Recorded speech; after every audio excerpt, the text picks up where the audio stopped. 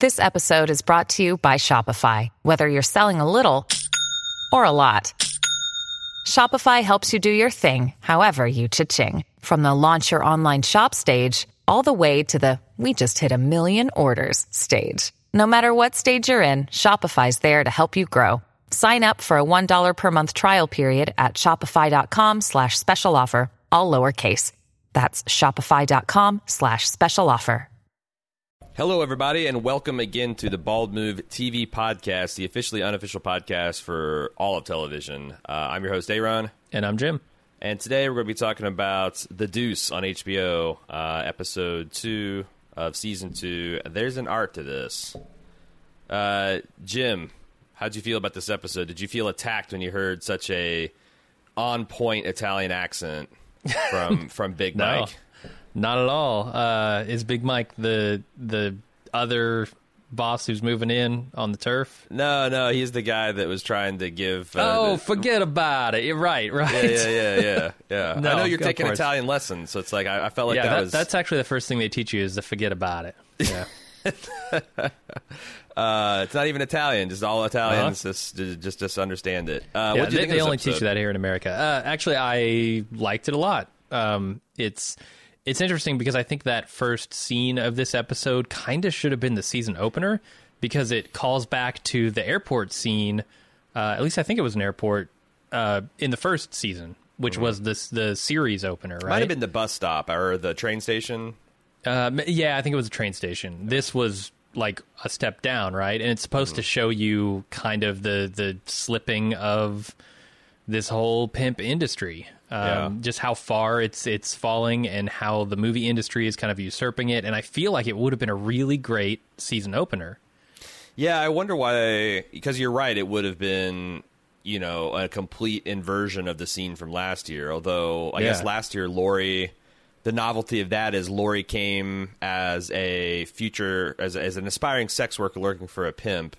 The new crop of women are coming, and they just want to be. They're aspiring porn stars. They don't need one. They got the flyer in hand, and the agents should actually get to the bus stop and start booking people right there. Exactly. I wonder if they were worried that the time skip wouldn't sell if they went to that scene, because I still have a hard time. Like, I know they're supposed to be doing it with the costuming and the hairstyles and whatnot, but I'm still having a really hard time with the fact that all these people are 5-6 years older, with their careers that they have, the drug habits that they have, all that stuff seems like it would take a bit more miles. But like, that's the only thing I can think of. If you just had Larry doing you wouldn't understand that, because nothing about that says 5 years have changed. It's just like, because the pimps even last year or even last season 5 years ago were worried about how this was changing the pimp game. So, but I think you could use the rest of the episode to sell it. Yeah, true.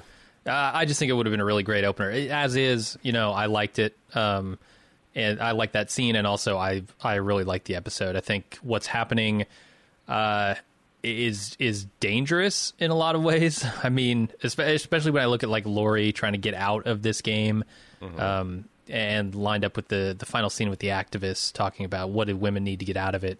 Do they need agents? Is getting into the porn scene really getting out of it? There's a lot of questions that's raising, which I like. And then the stuff that's happening with Vincent is super interesting to me because it almost feels like he's slipping. Like he's so concerned with figuring out the relationship with what's her name? Abby, that he's kind of missing the details of his business. He's ignoring the things going on outside Paul's. He's ignoring a lot of stuff that he should be paying attention to and could be very dangerous for him, and letting his brother slide, that these are things that could become problems for him in the future. Yeah, especially since, like, I was just, that was my first analysis of, like, Rudy and his gang is, like, I felt like that they were slipping, and then I think that's definitely what you're supposed to understand, because now there's another mafia type moving in on the territory, and you don't do that if the other guy's got his house in order. Not at all. Absolutely, yeah. So, they're going to have trouble with protection. They're going to have, like, who knows? And, like, it seems like the political winds are starting to blow a different direction. And it is interesting, the statement that, like, women are starting to find a little bit of personal power. It's all, like I think it's interesting that Candy, or is it Eileen? I forget her civilian name. Her highest aspiration, she meets the person that she wants to be in 3 years, and that person's already bored with where they're at. You know, It's like, I get to do this schlocky exploitation stuff that plays in grindhouse theaters, but now I want to do some serious film, and I still can't do it. It's, you know, but to the extent that they're getting a little bit of taste, it's all in this seedy underworld that could be taken away at any time by political action or changing, you know, societal mores. I was corrected. I keep on saying mores, and it's mores, like the eel. Like it's a very fragile thing, you know, and there's just a ton of, you know, this is classic David Simon social commentary. You have one police officer who's trying to, you know, do the thing that sucks less, you know, and he's going to be obviously completely undermined by this new political regime. And also, you know, there's so many things looming over the horizon for some of these people that already have problems, like the AIDS crisis and, you know, the fact that you're going to be able to watch porn in your home in a couple of years, and what that's going to do to the price and creativity and all that kind of stuff. Yeah, it's interesting because you talk about Candy and her role model, and how her role model is kind of in this schlocky horror stuff now, and she's getting bored. But she's like right on the cusp of horror being taken seriously. Like Texas Chainsaw Massacre is about to drop, which completely changes the game on horror. The deep throat of the horror industry. Essentially, yeah, exactly. So she's kind of poised right on the cusp of something big, whereas I feel like Candy is pushing toward...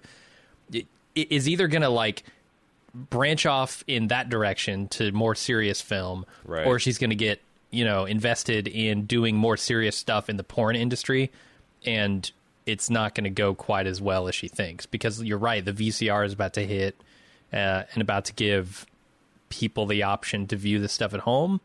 I don't think the same sort of movie house thing is going to happen here in a few years. Yeah, because right now the distributors, everyone has a strict control of the product. You know, unless you want to go all out and get yourself an 8mm projector and buy the, like, you know, there was a little bit of a raincoater trade. We saw that in the first season, but this is a whole different scale. And like, this is the one, they got like a decade where they can do that. And then first it's going to be VHS, then it's going to be the internet. And, you know, there's a reason why you don't have big budget. Like, you know, we talked about this last week, but if you think about it, the reason there aren't any lavish big budget porn productions is because they make porn just as cheap as they can. You know, pay as many girls and guys as you need. Like, a lot of times the directors are shooting their own shit, and you just make it and you shit it out on your streaming site and hope to make a buck on it. You know, spending $100,000 on a shoot for costumes and all that stuff. It's like, there's no market for it. Yeah, why? That's not why people are coming to it. Or if there is, you would have to deliberately dump hundreds of millions of dollars in cash to develop that market to where maybe people would start to pay and support it. And then you're still fighting a war against the Pirate Bay and streaming sites and all that stuff. So porno, man, interesting word we're looking into. Shall we talk about this in a little bit more deliberate fashion now? Yeah, absolutely. Hey, before we get into the episode any further, I want to talk about stuff that's going on here at baldmove.com. For club members, we are in the season for Empire Business. This is the podcast that we do that goes and takes a peek behind the scenes of Bald Move, where we talk about just like, you know, the art of podcasting, the business aspect of it. This week, we interviewed our buddy Jason from the Walking Dead podcast, talking about building a podcast network. You know, we've had Bald Move for a while. He's had Podcastica.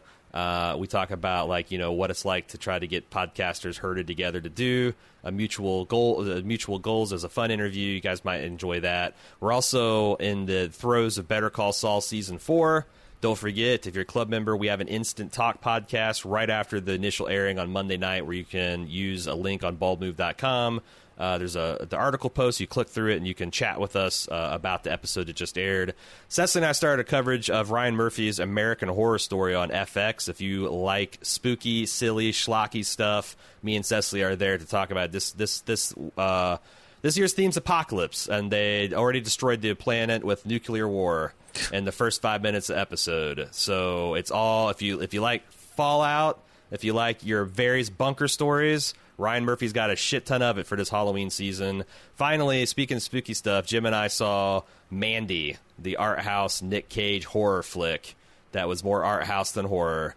We had a full review for that on our Bald Movies feed, and that's what's going on here at baldmove.com. I want to talk about Vincent, because that's kind of like the core, the heart of this episode is I felt like last episode Abby kind of put out feelers to him about, like, you know, what kind of relationship are we having here? And Vincent is also scared to death that Abby is going to fall in love with a punk rock guy, someone younger, more interesting, more well-read, whatever. And so he concocts this thing where he takes her out and shows him, like, his youth, essentially. Takes him on a tour of his past. And I feel like is starting to think about family himself. Yeah. Yeah, it's interesting, the timing on this, right after Frankie gets married. I wonder if there's some bit of that wrapped up in it. I honestly expected a proposal on that beach there, and I don't know that it wouldn't have happened if they didn't get interrupted by the baby shower. Ooh, that's a good take, because I was thinking the same thing, that maybe... No, wait a second. Frankie, he's engaged, not married, though, right? Or did they mention that he got married this episode? I thought he got married, like married.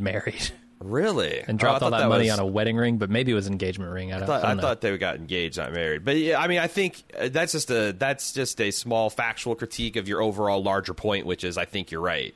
Yeah. Vince is seeing his brother, whatever version of settling down Frankie's capable of, and he's worried about losing this good thing with Abby.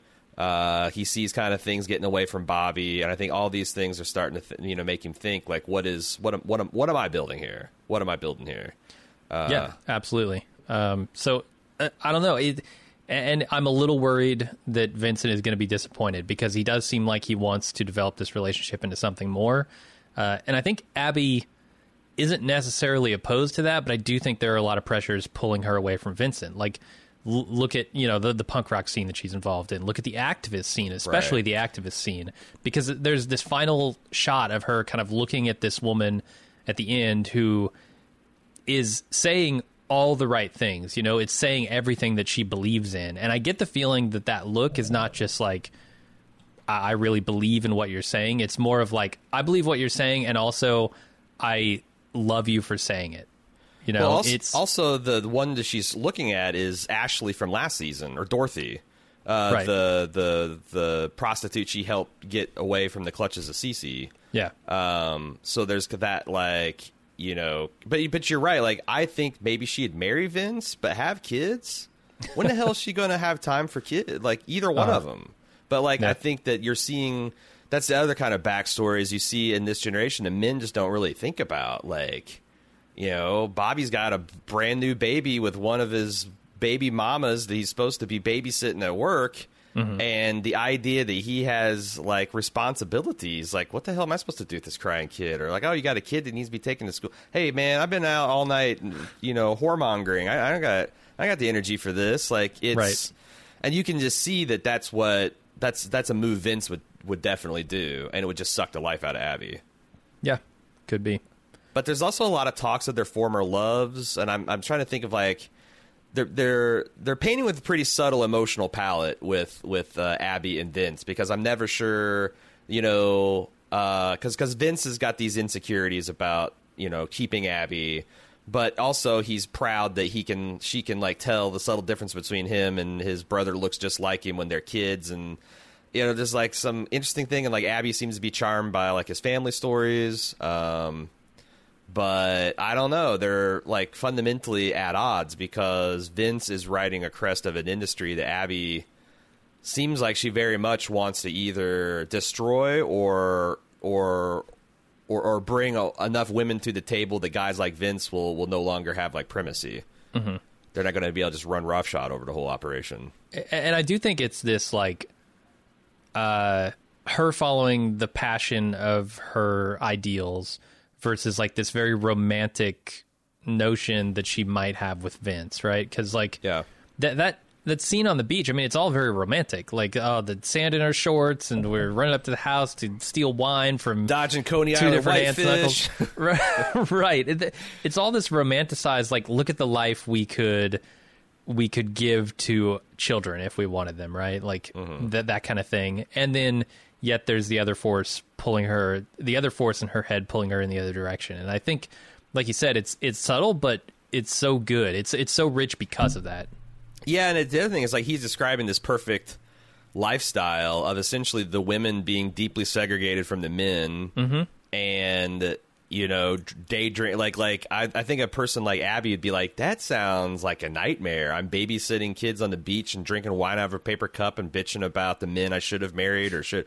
There's like these things like, if you can't marry an Italian, marry a Jew because they're hardworking and conscientious and they probably won't hit you. Like that's like. The hell kind of conversation would that be to have with Abby? You know what else won't hit you, Abby? A cucumber. A cucumber won't hit you. Cucumber won't teach you how to bowl a perfect 50 on skee ball. Shit, that's true. Skee ball either. That's true. So pick your poison. Vince, a hell of a coach. Like, Abby was pretty hopeless. He showed her 1-2 bowls, and suddenly she's hitting 50s, like, no problem. That's you can clean Coney Island out with that. I gotta say, I've never heard of a condom referred to as... I imagine that's, like, a regional thing. Like, if you are on Venice Beach, it's a Venice Beach whitefish or something. It's just... it's pretty gross. Good. Gross. It's pretty good. There were a couple of turns of phrase that I liked. The Coney Island whitefish was one of them. A tribe of slap-a-hoes outside was pretty good too. That's so funny is because it just illustrates you that social justice never really stays still. It never will stand still. Like Abby, you would nowadays be called absolutely a social justice warrior, but she's also saying all kinds of culturally insensitive things because she's woke, but she's not 19 or 2018 woke. That shit's not even on her radar. So, yeah, anyway. I mean, I guess what are you going to do? You're hanging out with pimps and prostitutes and adult film stars all day. I'm trying to think of what else I want to talk about as far as Vincent and Abby's arc. Yeah, I mean, it's a bad time for Vincent to be distracted, as you pointed out, because there's a whole lot of threats on the horizon. Yeah, so this is one of the things I want to talk about. What happens at Paul's is something that just flies under Vincent's radar, right? Paul tries to bring it to him, tries to talk to him about it, nothing. Vincent's off, in La La Land. Same thing with Bobby. Like he gets like he's getting these two threats at the same time, and he's just like I can't. Yeah. So there's this guy, the horse they call him, who seems to be moving into Rudy's territory, and I wasn't sure if I was supposed to connect these dots, but seems like there's a brothel opening down the street, which I thought was maybe the horse's brothel. Yeah, I mean they mentioned it was Hodus, I think. But I don't know if that is the horse. I wasn't sure if this guy's actually mob name is the Horse or he owns a club called the Horse. I'm calling him the Horse because like Paul later calls him Mr. Ianello, I think. But yeah, I like calling him the Horse too. But like, I don't know. Maybe is the Hodus or whatever? Does that mean like horse in Italy? You're taking Italian now. What's the score on that? I've had exactly one class. They didn't teach me horse yet. Hodas. That's probably class 2. I wasn't sure, but yeah, I think you're supposed to understand that that's the guy. Maybe there's more than one family moving in. Right. It seems like shit. Maybe they're moving in from all directions, right? It's not just the brothels. It's not just the clubs. Pull up next episode and want his piece of the pie. Absolutely, yeah. So that's the thing. Like, I'm super worried about this because I don't know that Paul's in a place to stand up to these people. Rudy, man. Coming off of last week when Rudy was like, hey, we're in the best spot we've ever been. Just enjoy it. Life's great. That, to me, seems like a dangerous attitude to have when a turf war is starting.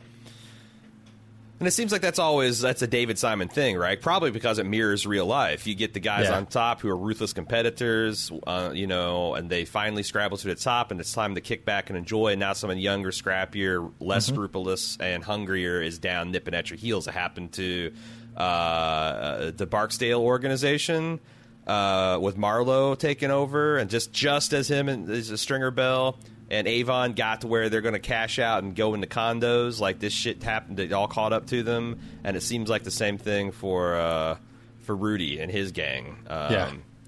Because that's the other thing, is like they showed Rudy's enforcer kind of just fucking around in a bar having a good time while all this stuff is like slipping too. Like, why isn't he out? Like, that's the other thing. They've got their heads so far up their asses, they don't even know who's stealing from them. Frankie stole $10,000 from him last episode, and they think it's because of plexiglass was removed, Yeah, it's going to be interesting to see if Frankie taking the plexiglass out is going to result in more money for the mob or just more money for Frankie. Right. It seems like it would give you more money to the girls most. Like, it's like a direct, like, it's more about the tipping and what they can get out of it, maybe? Yeah, but what incentive would Frankie have to do that? It's more of a headache for him because now he's got to deal with people getting their arms stuck when they go and grope the ladies. Like, right, because they got nasty it's my fingernails. Impression, Jesus. Yeah, I think they're getting a cut of the tips, certainly. It's like CC, he's taking his cut.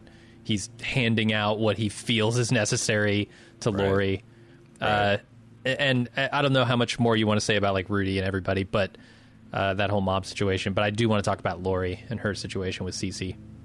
Before we move completely away, because like you talking about Frankie, remind me about that we didn't really talk about the last scene with Abby, which is her being reunited with Ashley or Dorothy. It was Ashley's her streetwalker name. Her real name is Dorothy. Okay, and sure. I thought that was kind of interesting too, like this women's group, and like it seems like there's like an academic breed of women that are saying, this is what we have to shut down these institutions. We have to crack down this. And Dorothy is like, well, if you kick out someone's support system without having a plan to support them, then you're just setting them up to fail. Like, you need to provide, like, what if women had better options, they'd fucking take them.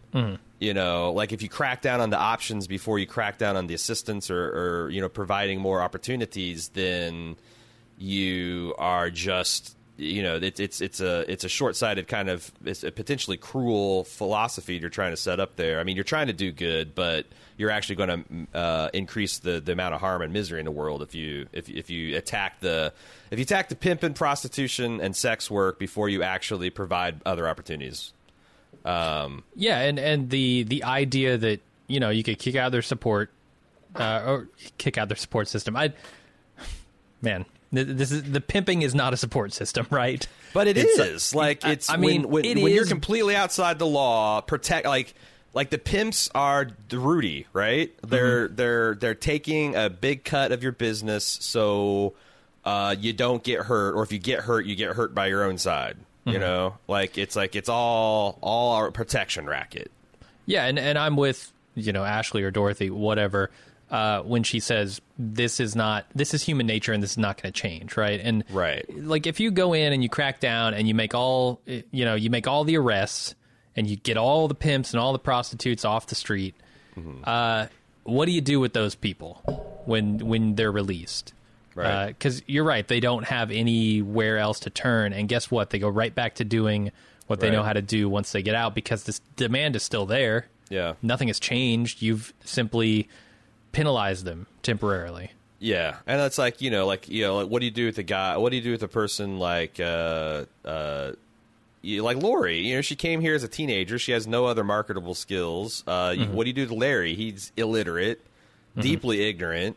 Probably ate lead paint growing up, so he's got like impulse control issues. Like what? I mean, all of them have criminal records at this point. Like. What the fuck? They're going to bust. Like, what are they going to do? They're addicted to drugs now more than ever. It's a big problem. You can't just like, oh, we'll just stop this, and then you got to deal with the people. It's just like it's all well and good to make coal workers obsolete, but what are you going to do with them when they need jobs? Right. And it's interesting to me because I think Candy is probably the best poised to get out of this successfully. Right. She's got an actual movie career burgeoning. She's being nominated for Best Director. People are taking notice. She's meeting with some of her idols. She's looking to get into other industries, or at the very least make more impressive films. She doesn't seem to be prostituting herself at all anymore. Right. Which Although is good. That might change. I don't. Could be, yeah. Because she's going to have to raise money, private money somehow. Yeah. I do feel like she's going to go to people who are less than scrupulous to try and get that money. Because there is a lot, and we have 2 episodes a season. There's 2 people saying, I do not want to take the mafia money. Mm-hmm. Because once you do, that's a decision that you can't ever take back. You can't ever be like, all right, I'm all paid up and we're good, right? Like it's right. Once you cross that line, it's sticky and entangling. So I hope she doesn't do that. But then again, I don't really don't see her walking the deuce at this stage in her career either. I want to talk about Candy a little bit more because she starts out the episode just essentially saying all the things she doesn't want to be anymore. Like, she doesn't want to do things that she considers offensive or distasteful. She wants to do something with more artistic integrity and, maybe flip power dynamics and stuff like that. Like, having the woman in charge, which she's going to discover has plenty of healthy appetite in America. But I thought it's been 5 years since she's gotten off the street, and she still hasn't gotten her life into a position where she can have a more meaningful interaction with her son or even live with him. Mm-hmm. At what point do we say that she's kind of like a Vincent type where her heart's in the right place? I think she wants to be a good mom for her son, but she wants to be this other thing more, which I'm not even really prepared to fault her. I'm just saying that, like, I think that, like, in 5 years of the kind of money that's been flooding this industry, like, shouldn't she be able to get a second? Like, why does she need this Red Riding Hood project to make it to second bedroom status? Yeah, it's a good question. It's almost a case of having her cake and eating it too, right? She's got this kid who she's got a pretty loving relationship with. At least she loves the kid loves her. But she also doesn't have a lot of the responsibility of taking care of him. Right. Which, it feels kind of gross, but at the same time, like, what are you going to do? Do you want to bring your kid into a life of this seedy industry that you're in, or do you want to get away from that enough to where it might not have the effect that it could have on him, Yeah, that's a good point, because I guess I was thinking financial, but you might be right. It's more of just... it's more of it's not a financial thing, it's more of the environment. Like I think it's both. She's trying to pivot to something respectable, like like making grindhouse films, like right. that's hey, my mom's not a porno director, she makes Splatterhouse shit that you'll see at XYZ, and there might be some topless scenes, but that you're not going to have dudes masturbating next to you in those films. So right. Maybe it's that. Maybe he could show up on a set and it wouldn't be just a complete shit show. Or a premiere, right? Right. Yeah. You don't want people masturbating next to your child at one of your premieres. Right. But I don't know. I did like the scene between them because, he's trying to negotiate this love triangle, and you find out he's got multiple girlfriends at the time, and she's able to give him a little, like, that's the other thing, is like, it doesn't seem like he's any the wiser about her past or what she's doing right now. But he's also of an age where, what do you think, he's 13, 14? Yeah 13 seems about right. Like, I wonder how much longer she can be in this world and him not be able to figure it out. Like, I don't know what she tells him she does, but, like, It's easy to fool an 8-year-old about what your real career is. It gets harder and harder with teenagers to fool them. And I wonder if there's they're keeping this character in, and they've recast him so you can see that they visibly aged. I wonder if there's going to be some kind of pressure there too. Mm-hmm. I do like that she's kind of looking for inspiration in classic stories, in fairy tales, and she seems to find it in Little Red Riding Hood at the end. Mm-hmm. So I don't know. It's I wonder. I guess I wish greater things for her. I wish she could get out of the porn industry altogether. But I guess while she's in it, creating better porn or more respectable, at least in her own mind, porn is a good thing. Well, that's so story. fun. Like when she goes to this grindhouse operation and she sees that they got bigger sets and there's makeup artists and there's storyboards, for Christ's sake. Like, there's special effects that are being employed. And to her, it's like, this is Wonderland. She's Alice through the looking glass. But when she talks to her hero, Genevieve Fury, it's like, yeah, this is a bullshit job. Do you think you're going to break through the one glass ceiling and then slam up against a more substantial one after you get past that? Do you think there's going to be a big shakeup in what's his name, Harvey, in Harvey's operation due to Candy? Because she's probably going to come in with a head of steam and start firing people, right? Like, right. Look, you want to think you're the co-director here? Fuck you, you're out. You're a cinematographer. Shut up. Right, and you're not even a cinematographer. You're Harvey's probably creepy college roommate that held the first 8mm camera, when he's doing this shit. Yeah, so I see like a big shakeup coming, and I think there's going to be a slight battle between Candy and Harvey. Yeah. What do you think about Larry wanting to perform? I think he sees the writing on the wall. So you think he's actually trying? This is because I was trying to figure. You think it's a pivot? He's like trying to do a career pivot. Yeah. Because the way that the conversation went, I almost wonder if he's more interested in exploring his softer, submissive side.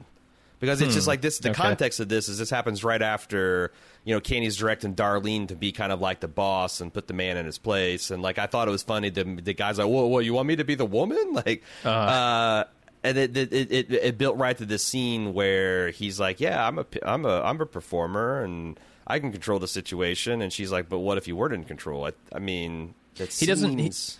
Yeah, but he doesn't give a response to that. I think that could be the way that they're going with that character, but I think very much right now, Larry was not looking to, take on some kind of submissive role in that place. He was looking to get on screen and show you what it's like to actually fuck, Yeah. Thinking he could do it better than the males. Darlene was watching the whole thing with kind of a wry expression on her face. I almost get the impression that she might try some of this stuff that Candy was talking about later on, spring it on Larry, and I hope that doesn't blow up in her face. Yeah, don't get him when he's too high, because... Yeah. Man, what did you think about when she finally met Mrs. Fury, which I think her name is Angeneska, and she's given Candy this advice, and it's like, get rid of don't let your camera guy give you shit. Get real crew. Get a real actor with normal sized pricks, and she's also said, and stop using whores with their dead eyes. Yeah, like, that really hit Eileen or Candy right between the eyes there. I mean, it should. Yeah. Yeah. She's like, well, do you not? I mean, that's also because like that was the Mrs. Fury's background too. They talked about that she had kind of came up through sex work and to the adult film thing, and now she's a director. Like, that's a hell of an attitude to essentially slam the door shut on the way you got out of the industry. Yeah. Yeah, that's fair. I do feel like it should be whatever works for you, if you're... Because I think Candy has good sensibilities about these things, right? Yeah. If she... I think some of this stuff does hit home, like, oh, these are things that I have been overlooking or allowing, even though I know they're harming the final product. But at the same time, like, yes, it is kind of a slap in her own face, because she is implying, that these whores can't love anything, or these whores can't enjoy what they're doing or whatever. And it's interesting too with the parallels of Laurie there, because her potential agent says, you really sell it. It's a rare thing and you're able to do it. That means you're an actor, not just a piece of fuck meat or a prostitute or whatever. You actually have something. So I think, yeah, Candy is going to take some of that back with her, but I wonder how she's going to feel about it. Because like you said, it is the way that this director got where she is. It's the way that Candy has come up. It could be a path upward for a lot of other women. So shutting the door on that seems like, I don't know, a thing that she might be reluctant to do. The other thing I want to talk about as regards Laurie is this idea that Laurie's moving up in the industry too. She's getting nominated for awards. She's getting noticed by agents. Things are changing in that regard. That women are actually getting representation in this industry from a professional standpoint by women. Yeah, right, by women. That's not CeCe. That's not looking to pimp you on the side of your movie career. CeCe's losing control of Laurie, right? Well, and I think they're doing a lot. They're using a lot of tools and bandwidth to tell you that story because this episode, she's kind of lippy with him. Like when he's like trying to take credit for her award, she's like, "Yeah, I came off the bus with some skills," and he's like, "Oh, true." Like last episode, I feel like he'd been like, "Woman, what are you contradicting me?" But he's still playing this crazy Grant, like, oh yeah, we're just keep on rising, baby. Like, no, she's rising, and you're holding on to her coattails, CeCe. And she's hinting the whole way, like, I'm gonna get free of you. This free world idea. It's a very different world out there now. And it's hard out there for a pimp. It's getting harder, and I like, man, CeCe seems like he's really in denial about the whole thing. And I think it's also interesting that. That the female agent's name is Kiki. Like that can't be an accident, right? No, it can't. Like I wonder if I don't know, because like I still think that to me that's setting you up for something like there's going to be, you think that getting with Kiki is going to make everything better, but it's not. Like I don't think that she's going to cut, like Kiki's going to cut Laurie if she gets, but like maybe she'll take more. Maybe she'll get her hooked on drugs, exploited. Or maybe like I don't know, because it seems like she's just too good to be true. She's like standing up for clients. She's in there in the room. She's the person saying, "Hey, this person's not comfortable with it. Back off." She's the person getting, like, Laurie is getting credit for guest star. Her talent's getting nominated for a starring role. There's no question that her clients are going to fly out to the Los Angeles or Las Vegas, I wasn't sure which, to go to the Adult Film Awards, and CeCe's kind of like him and Han about, I don't know. Why the fuck would CeCe not? I feel like CeCe, that kind of, I thought that CeCe would be more interested in going to the award show and strutting his stuff. Like, his whole thing last season is like, why have it if you're not going to show it? Like, can he legit not afford, even though him and Laurie have been rolling? I mean, he seemed very impressed by the plane aspect of it all. Yeah. That they were flying somewhere. I just think CeCe is out of his depth in this professional atmosphere. Or, what's becoming a more professional atmosphere. I think he is used to the streets. He is really good on the streets. When it comes to these types of dealings, these business terms, he doesn't know. He's out of his depth, he's ignorant in regards to that. So I think CeCe, and I think the director says as much, right? Like CeCe is, or not the director, the agent says that CeCe is, a guy who just can't cut it in this new thing that's coming up. Yeah, he's in over his head, like a professional, like a movie producer would eat his lunch. I mean, he's still thinking about, like, scamming the directors to get a few extra $100 out of them. Exactly. He's not thinking like long term, where am I about to position myself, Yeah. It kind of reminds me a lot of like Stringer Bell's the arc in The Wire, where like, he was master of the streets, but then when he started getting into the real estate development and, the navigating the halls of power at City Hall, like he got rolled by these businessmen and tricked and fooled. And I feel like that's what's going to happen to CeCe if he starts getting higher profile into this world. Because that's the other thing is like, if Candy starts shooting Red Riding Hood, Laurie's probably going to get the starring role, right? Because they're telling us that she's the best of Harvey's stable of talent, and Candy's wanting to take her best shot to do something. It seems like those are going to be the arcs run together, and like if that leads to something bigger and better, CeCe has no idea how to rep her in that world, no idea at all. No, I think you're right. That sounds like a plausible trajectory. Yeah, and like does Laurie know when her and CeCe are talking about it? She's like, these girls, they come in, they've never hoarded, they're never going to. It's just like they went through the guidance counselors and came up with a plan. I couldn't tell if this is like if she understands like the precipice that she's standing on. Like she could just walk away from Cece, and what the fuck is he going to do? I mean, I don't know. It might be scary and dangerous what the fuck he'd do, but yeah, it could be. I'm just wondering that because like what's Kiki going to do if Cece goes to goes to cut her? Mm-hmm. Like she gonna. The other thing is Kiki is played by this woman who played the warden from the early seasons of Orange is the New Black, and she played like this really like kind of ball busting, stereotypically macho role, and I almost thought like if CC tries to roll tough on Kiki, he might get more than he's bargaining for. Like I could see her like whipping out a bigger knife and just stabbing him or something, some crazy shit like that. But I don't know. That might be a little too much for David Simon. Yeah. What else? Do we want to talk about Paul now, or you still want to talk some Laurie? No, let's talk about Paul.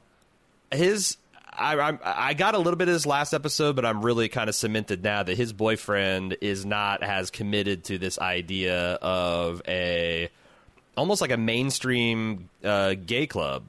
Like, it's not going to have grinding. It's not going to have disco and drugs. It's going to be for, like, couples to sit and listen to classy entertainment and have smart conversations and, be, like, swanky for whatever, for lack of a better term.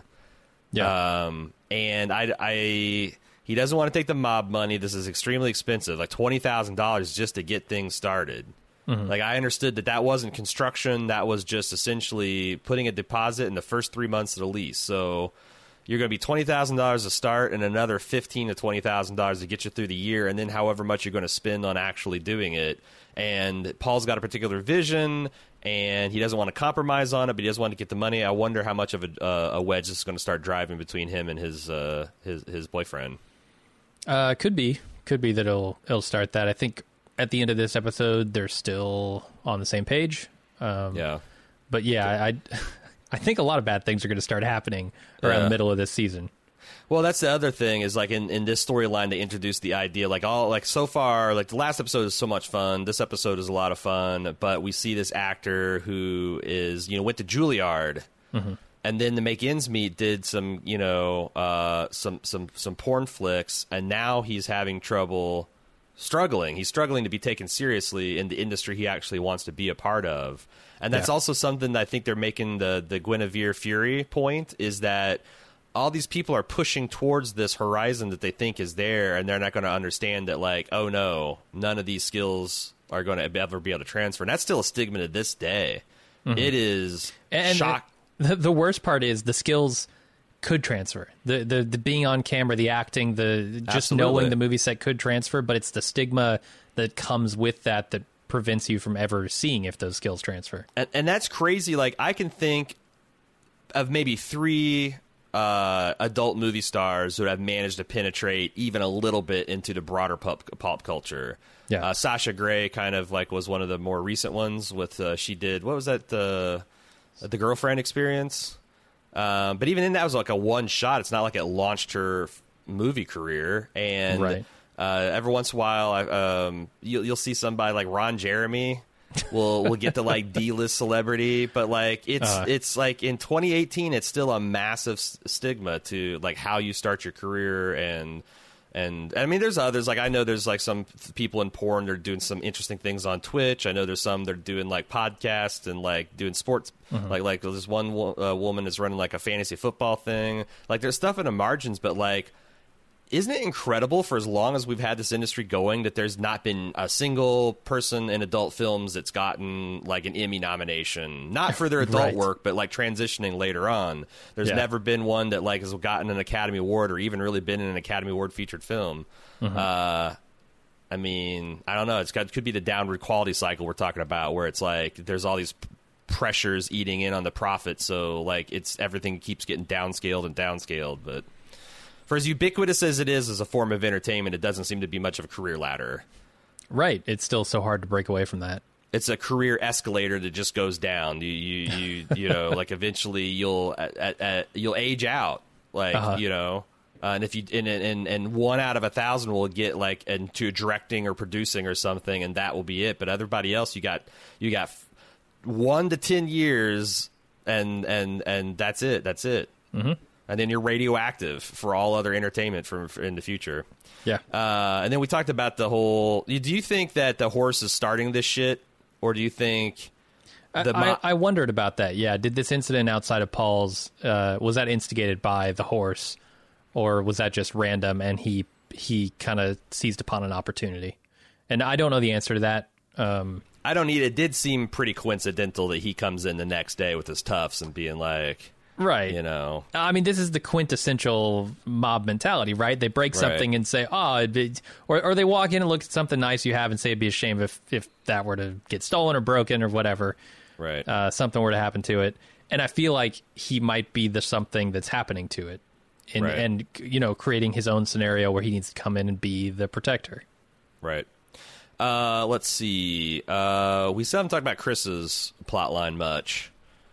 Chris solves the case. Turns out it's not a tourist that needs protection from New York City. It was New York City need protection from a tourist. That they're like, I guess, you know, New York is getting known as like the second sin city. If you want to indulge in a pastime that's not approved of in your sleepy suburb or wherever, you can take a trip to the big city, have the wife and kids check out the Met or, you know, Central Park, and then you go troll for hustlers. I feel like this is just an extension of what we saw in Mad Men. With, you know, all of these executives and businessmen living outside the city and then going into the city to do their fucking, right? Like, right. That's what Pete Campbell was doing. That's what Don was doing. They're all getting in trouble downtown. Right. I thought that, like, when he runs into his old partner, Flocka, he's talking about being back with his wife, like, you got to choose the thing that sucks least is going to be a big theme point for this season.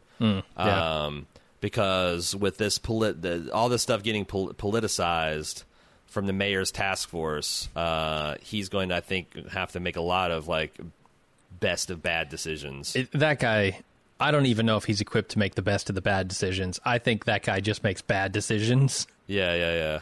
So fuck that guy. He's maybe one of the most despicable characters on the show, in my opinion. Right. He seems the most willing to drag everybody around him down with him.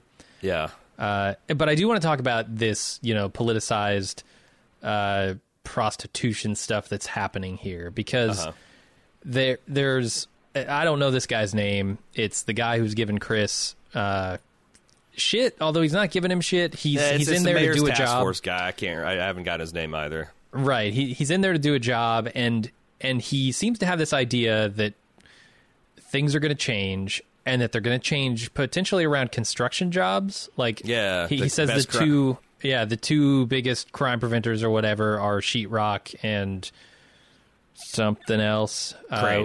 Cranes, yes.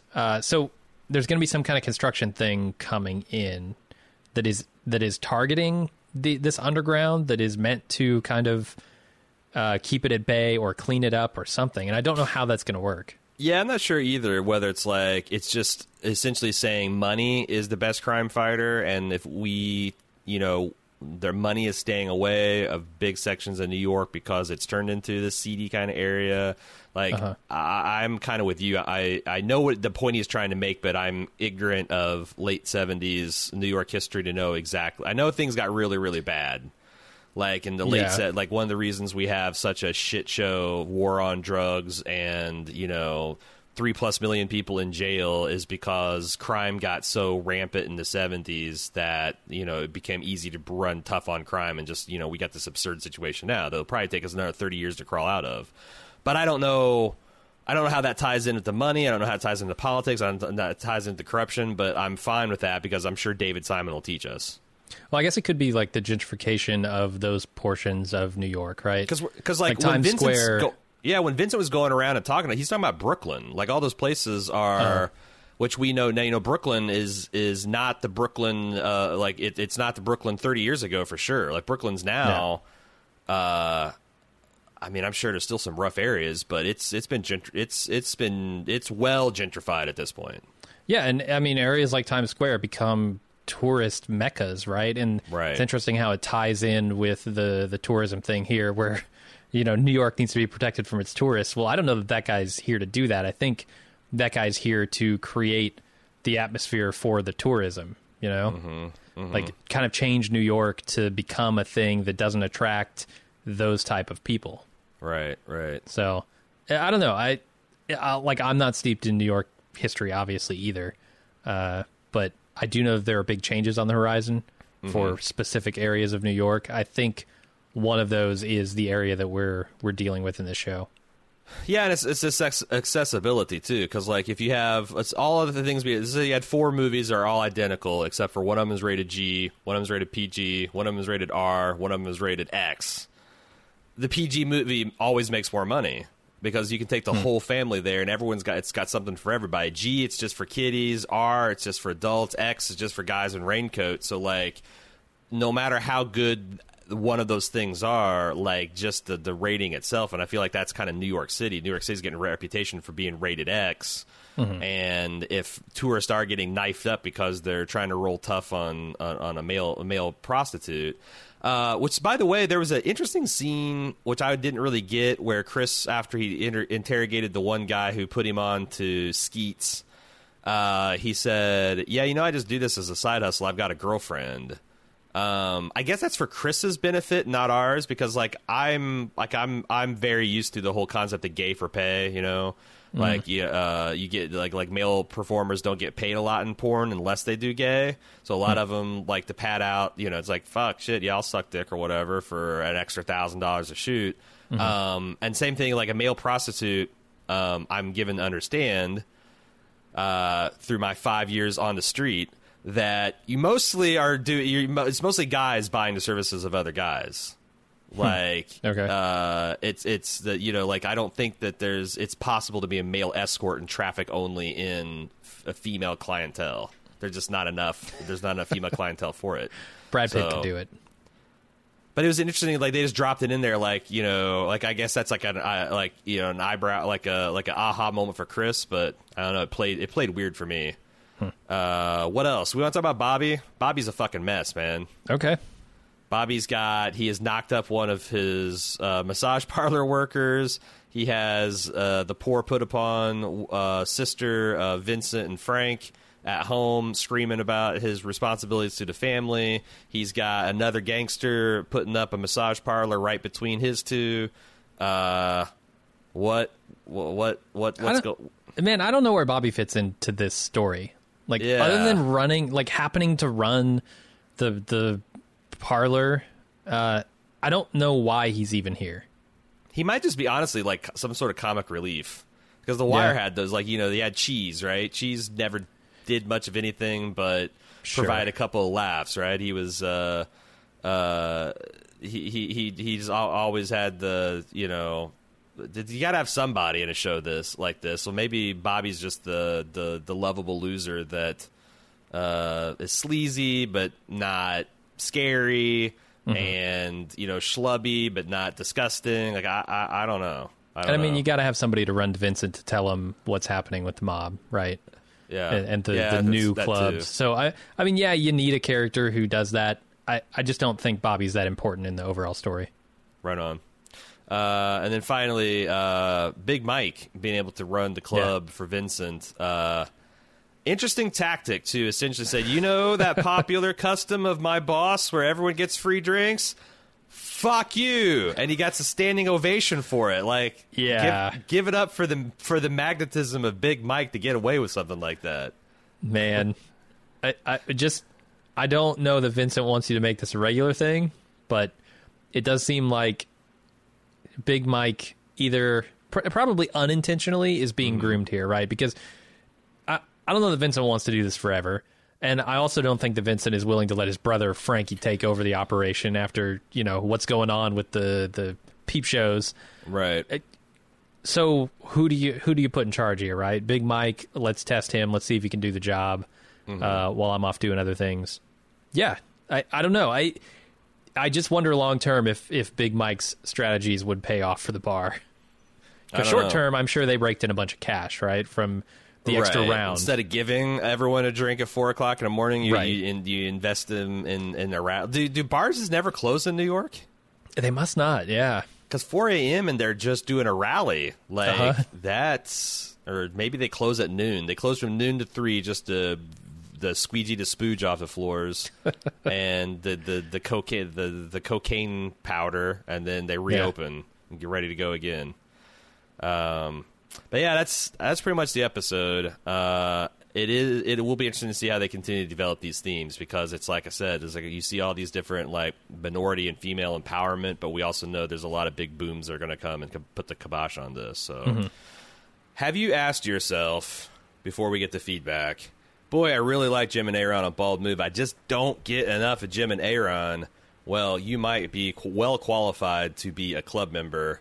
If you go to club.baldmove.com, you can get a lot of bonus content as well as a lot of opportunities to interact with us. Each week we do Lunch with Jim and Aaron, where people post questions and comments and things they want our opinion on the forums, on Twitter, and we answer it live. We have that. It's like one of our most popular club features. We got extended coverage of first-run movies. We've got video versions of most of our podcasts. We have ad-free feeds. We have VIP sections in the forums where just club members can hang out.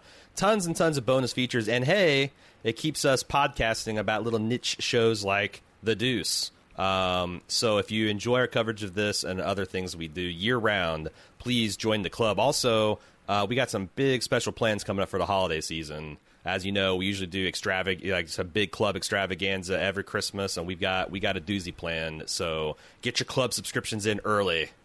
I don't know why. You wouldn't wait until December to do that, but we got a lot of content. I'm building false urgency, a fear of missing out. Yeah, if you wait till December, you're not going to have time to watch it all, to listen to it all. You won't. No. It's just like setting your Christmas shopping to the last minute. It's going to be nothing but lumps of coal. Yep. So don't let that be you. Stuff your stocking with the club, club.baldmove.com. Shall we get to feedback? Yeah. Feedback is sent to tv@baldmove.com. Let's see. Oh, yeah, there's one that's not about the Deuce in particular, but someone, Aaron M., wrote in and said, I'm assuming by now you've heard of Matthew Weiner's new Amazon show, The Romanovs, premiering October 12th, which features many a Mad Men alum. As a diehard Mad Men Happy Hour fan, is there any chance that you'd be doing some coverage of said TV show? We talked about this. I think we're going to, right? Yeah, I think so. The first week, they're dropping 2 episodes, and then there'll be 1 episode a week for the next 6 weeks. And it's hitting us right in a schedule where we're going to be done with Better Call Saul, or at least wrapping it up. I think we are in position, and I'm very curious to see, like, just like Mad Men. When I heard the log line, I'm not interested. Like a bunch of people that may be descendants of the Romanov empire out of Russia. Like, who gives a fuck? But John Slattery's one of them. Okay, all right. And Matthew Weiner's writing it. Shit, why not? It's an anthology, so it's kind of, not going to be super connected other than the grand theme. Yeah. I don't know what this is going to be like, but I'll give it a shot.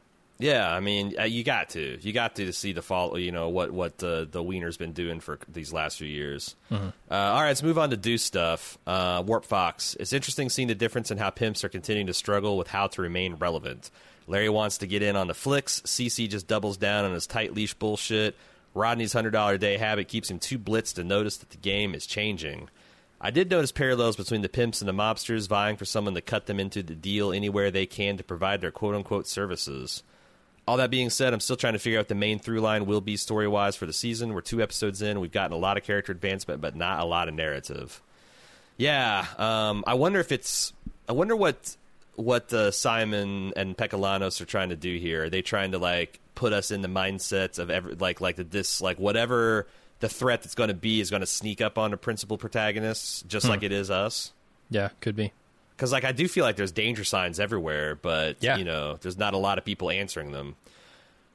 Let's see, Dan from Philly. I got to be honest, I didn't like the 5-year jump at first, but I can understand why. The show is about a area and time, not so much about specific characters. Much like The Wire was a look at all sides of Baltimore, this should be doing one for 42nd Street as well. So it's the mid to late 70s, and porn is on the rise and pimping's down, but with every tech achievement being brought to us by porn first, it won't be long until the video cassette recorder changes all of this. Won't take long for the pimps to figure out the crack is a great motivator, and that's just what they did. I love this show, and you got to love a time where if you wanted to find someone, you actually had to get off your ass and find them. Yeah, none of this calling around or paging or cell phone or, like, it is crazy. Like how it's funny because like there's a lot of things you can do with modern technology in the filmmaking settings, but there's a lot of possibilities that you can't do. Like just like spending a day fucking around trying to find somebody wouldn't make sense in nowadays. But this is interesting that like the pimps are going to use the drugs to control their women, which implies that they themselves will have to stay off of it. Is this where Tony Montana comes in and teaches everyone that you don't get high in your own supply? Right. Because, and then buries his face in a mountain of coke. Right, exactly, yeah. Yeah, well, you don't have to practice something to preach it. Sure. It's still good advice as we're seeing with some of these guys like Rodney. He's got a $100 a day habit, and who knows it? Not a goddamn person as he's falling out of his fucking chair. It'll be interesting to see how this show breaks bad, and also like how many seasons that they want to kind of do. Like, what are they wanting to say? Which I'm sure is some theme about government and systemic corruption is the root of all evil, and how many seasons are they going to take to say it? Because I guess you could argue that season 1 was largely about sex work. They didn't really even get the porno. That was like, the tease for the next year. And then this year is all about the porn world. Yeah. Then, like, I guess you could do the decline or the heyday and the decline. I don't know. It'll be. I'm not sure exactly what kind of arc they have in mind for that. So, that's it for the feedback we got. Again, if you'd like to send us more, you can do so at tv@baldmove.com or get on the forums.baldmove.com. We are going to have a couple of bonus editions of TV, the Bald Move TV podcast coming up in the week, like in the near term, like the next week or so. Cecily and I are watching BoJack Horseman, and we want to do one, maybe two Bald Move TV podcasts on that. I know you and Cecily were talking about perhaps getting together and doing the Ozarks. Okay, yeah. Or Ozark. It's Ozark. I'm two episodes from the end of season 2. So right, where there might be some bonus content there. So just stay tuned to, like, if you're not subscribed already, subscribe to the feed so you don't miss an episode. We'll be back next week for sure with some more Deuce. Until then, I'm Aaron. And I'm Jim. Later.